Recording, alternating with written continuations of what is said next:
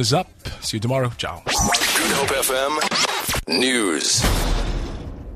Goeiemiddag. Bykomende brandbestryders kan ontbied word vanaf die Wes-Kaap en die Vrystaat om te help met die brandbestryding in die Kaapse Skiereiland.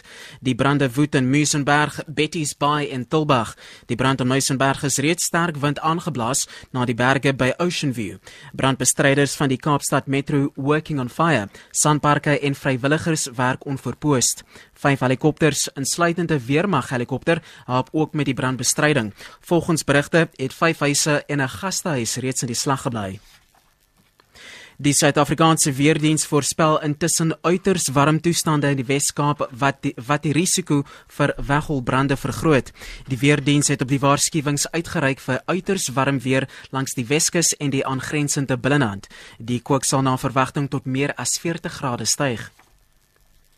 Eskom se Medupi kragaanleg in Limpopo het begin krag lewer aan die nasionale netwerk. Eskom het aangekondig dat die eenheid 6 begin krag lewer het, maar eers in Junie op sy volle sterkte van 759 megawatt sal wees.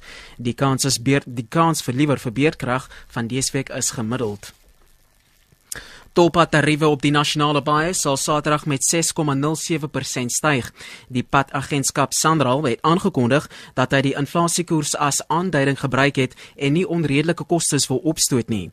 SANRAL se bestuurhoof Nazir Ali sê tariewe sal aangepas word op die N3 tolpad tussen Johannesburg en Durban, die N4 tussen Mosambiek en Botswana, as ook die gedeeltes van tolpaaie op die N1, die N2, N17 en R30.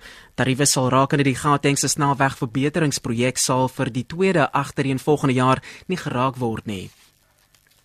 En die slotte die oppositie in Lesotho, die Democratic Congress, se vertoning in die afgelope naweek se verkiesing verbeter steeds. Die DC het 10 meer kiesafdelings liewer ingepalm, wat sy totaal op 20 te staan bring. Die eerste minister Tom Tabani se party, die All Lesotho Convention, het nog 2 meer ingepalm, wat nou 37 kiesafdelings vir die party beteken.